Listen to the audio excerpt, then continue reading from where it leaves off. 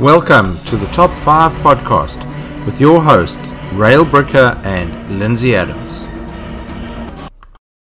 Hello and welcome. I'm Lindsay Adams, and today my special guest is my podcast co-host, Rael Bricker. Welcome, Rael. Thank you, Lindsay.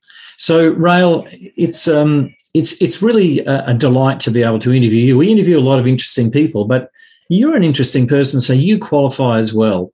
And today we're going to look at the top 5 tips for creating a rich and robust culture. Now, I know you've done a lot of work interviewing business owners and business leaders around the world in terms of culture, so I'm really looking forward to this. So what's tip number 1? Thank you, Lindsay. So tip number 1 is that we all have to set up an ethics framework or an integrity framework. Now, people are often scared off by the word ethics because it has all these legal and moral implications. But I'm always reminded when talking to people about ethics or integrity or drawing a line in the sand for a business that there's a famous quote from the book Zen and the Art of Motorcycle Maintenance, weird title, by Robert Pirsig. And in the book, he says that when you see an insane man, what you see is a reflection of your own belief that they're insane. Now, what does that mean in terms of ethics and integrity? It really means that if we have to define ethics and integrity by our own measure, not by someone external measure. I mean, if you set your ethical target as we can kill employees, well, probably not acceptable in most Western societies. But what we would define or what a particular business would define as their level of ethics or integrity may vary between countries, across cultures. And, we would think it's abhorrent that the Maasai warriors tap blood from live animals and mix that with sour milk and drink it because it supposedly gives them strength. And, when I tell that story and I'm standing on a stage, I see people shaking their heads and wanting to throw up a little bit on the side and thinking about it. I reckon. But it's relative to the society. And so what it means is that every business, in order to create a rich and robust culture, has to define their ethics and with that, the integrity of the business relative to the society and the environment in which they operate. So can we prescribe this stuff, though, in an organization?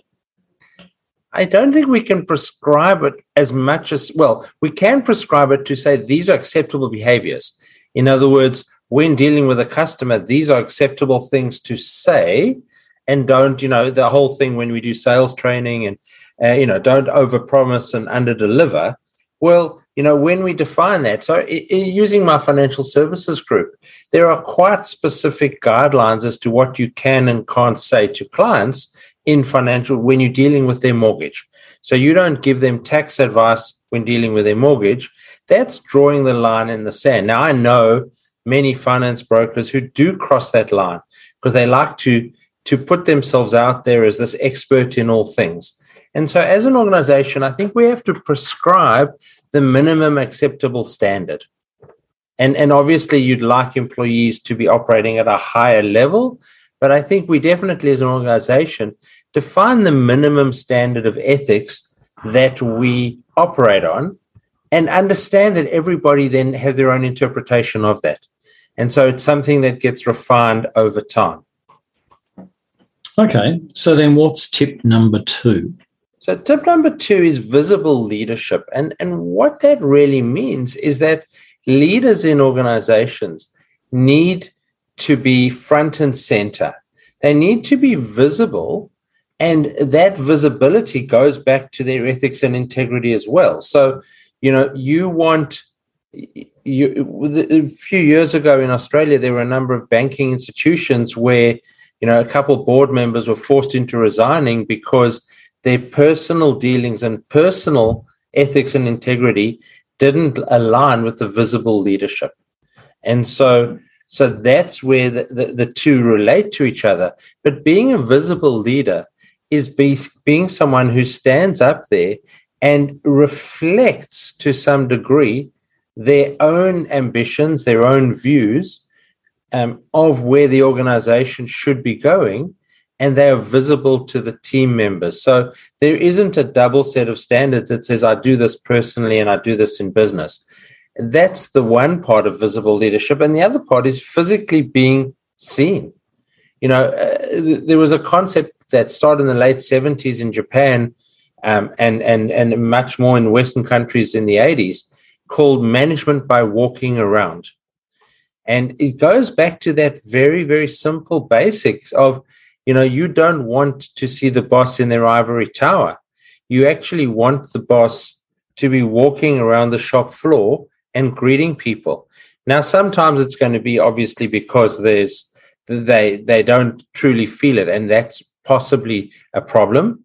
But my best times with my team are where I go and sit on their desk or on the floor next to their desk, because we have beanbags in the office now, and we have a conversation. How are you? What's happening? I'm visibly there as a leader, just visibly available to talk to them at any time. And so it's just about, the general in the army may not be in the front of the troops, but will always be visible to the troops, potentially standing on the hill and scanning the horizon for imminent danger from other directions, but is always visible to the troops. Okay, so Rael, that's interesting. What's tip number 3 then in your top 5 for creating a rich and robust culture? So I think openness, and that, a lot of bosses say they have an open door policy. Now that's very different to visibility. That is a true open door policy where anybody can approach the leadership. And even if they're skipping a few levels in the organization, and I'm very much a person that prescribes flat organizational structures where you don't have 10 layers of depth, you have 2 or 3, and everybody is visible at least one layer above themselves. So not their direct line report, but one above that. That openness from a management, from a C-suite is exemplified by Microsoft. So the chief executive of Microsoft, 90,000 employees worldwide, once a month runs a town hall meeting using obviously one of their platforms. Microsoft Teams, yes. Before that was another platform, but runs a piece of rubbish, but let's not go there. Okay, so but runs a town hall meeting of an hour where the first half an hour is the chief executive briefing the team, and it's open to all 90,000 employees who want to attend. Obviously, with time zone, some people get the recording afterwards. But the chief executive explains what's going on in Microsoft for the first half an hour, and then takes open questions from anyone in the organization for the next half an hour. They don't have to be pre-prepared or pre-vetted or anything like that. Any employee, but there are some guidelines. It has to be relevant to the organization and not their personal circumstance. So not, I've got Bill who's my line supervisor and he's bullying me. No, that's not what it is, because there are channels for that. It is, as an organization, can you explain why are we doing X, Y, Z, whatever it may be. Yeah. And so that's the openness. And, even on a small organization, 5, 10 people, you want the boss to be like the second tip, which is visible and then open. You want them to have an open door policy where you can put your head in and say, hey, boss, can I ask you something? And it then, once it's in their office, can be, I really don't know how to deal with my wife, brother, mother, father, sister, because I need personal advice. Or, I've got a problem in the organization. My boss is bullying me. What do I do? And, and so that openness creates an environment. And you've been at my offices at a lunchtime on a Friday where we all sit around and have lunch together. There's an openness, there's a banter, but that openness starts with the leadership. Because if they're not open to joking and having jokes about them, then that doesn't flow down through the culture to create a culture of openness. And speaking of openness, the borders are finally open between West Australia and the rest of Australia. So maybe I'll come back and visit again. one of these days we might actually, get to share some things together. It'd be fun. Okay, so let's go on to tip number 4, Rael. What's your top tip number 4? So in my research, where I've interviewed so far 85 companies in 25 countries, what I've found is that those with rich and robust cultures, and interestingly, of the 85 interviews, about 55 were from companies, from employees at companies that had rich and robust cultures. And the other 20 were people who wanted to trash the organization and tell me how bad and toxic the culture was, which was also very eye-opening in my interviews. But those 50-odd companies that had rich and robust cultures, majority of them had a set of values that was more than a piece of paper stuck on a wall. It was values that the organization could truly feel that they were committed to. So a great example that showed me where organizations fell down was I've been on a school board for over 20 years, and we had a meeting with a principal from another city who was telling us about the strategic planning and strategic focus that their school had and how they had come up with a set of values for the school. And we thought, wow, that's pretty intense. So I said to him, well, what are the values? And he turned around and said, just hang on a second. He reached into his wallet and said, I've got them on a card in my wallet. And then and he was the chief executive. He was the principal of the school. And I thought, there's a problem. Those values aren't shared. How do you communicate that to your team if you don't live them and embody them? And so the shared values, the best examples I've seen have been companies that have used 5 words or 6 words that have made up an acronym or something like that. But 6 words or 5 words that everybody in the organization can embrace wholeheartedly, and don't have to look at a card in their wallet to go, oh yeah, let me just tell you about the values. And so they all tie in together. All the ideas about rich and robust culture, I don't think any of them are a dominant idea.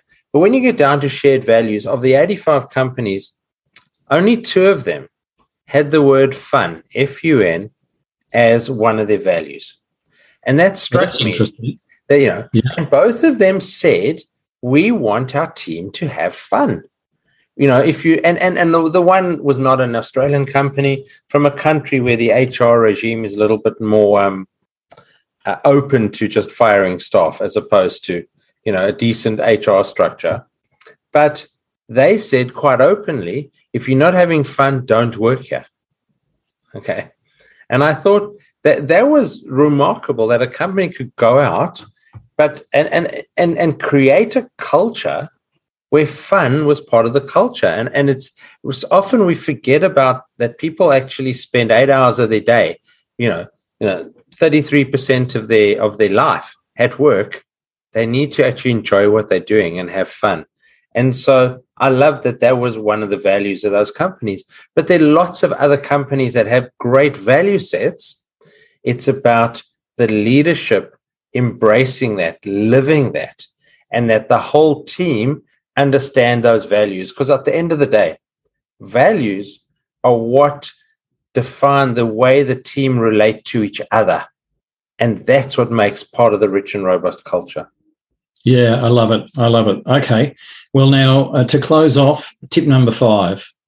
So the tip number 5 is related to values, which are this internal relationship between team members, but having a purpose that's greater than the organization, that defines the relationship between the organization and the outside world. And so to share 2 of the 85 interviews that I did, the first was an organization out of South Africa, and that had a 3-word purpose statement that was practical, genius, delivered. And I thought that was amazing. And I told the CEO, wow, everybody thinks they're part of this genius, clan. And he said, yeah, but that wasn't what I meant. It was quite interesting. And I said, so how did you get to that? And he said, well, I saw too many, and this is a software business, software engineering, high tech, cutting edge stuff. And he said he saw too many organizations trying to develop clever things that were impractical and could never be delivered on time. And so he wanted to have practical genius delivered. I thought that was a fantastic way. And he got everybody in the organization to subscribe to that. The other one was an organization in Australia that said, back the bold who move Australia forward. Back the bold who move Australia forward. And I thought about that. Because, when I first related to people, they go, oh, yeah, transport company and wwhatever. It was actually a banking organization. When I questioned them on what does it mean, they said, we have a history, because we're a 150-year-old bank, we have a history of backing organizations in Australia that are bold, that are making bold moves to move ahead. And so we wanted to embrace that as our purpose of how we relate to the greater world, to back the bold who move Australia forward. And I guess the purpose statement is truly embraced by a story of Kennedy when he visited NASA in 1962, at the beginning of the space mission. And he saw a cleaner furiously cleaning a passage. And he walked up to him and he said, why are you furiously cleaning like that? Is it because I'm here as the president visiting? And he said, no, I didn't even realize that the president was visiting today. So he said, well, why are you doing that? And he said, because I'm part of the team getting a man on the moon. And wow. if the cleaner at NASA could embrace their view of the world as getting a man on the moon, then there's hope for every organization to create a purpose that's greater than the individuals and the organization itself. I love it. So then, to wrap up, the top 5 tips for creating a rich and robust culture. Tip number 1, have ethics and integrity. Tip number 2, have a visible leadership or be a visible leader. Tip number 3, openness. Tip number 4, shared values. And tip number 5, create a common purpose greater than the organisation. Rael Bricker, it's been a pleasure talking to you today. Thank you so much for your time. Thank you, Lindsay.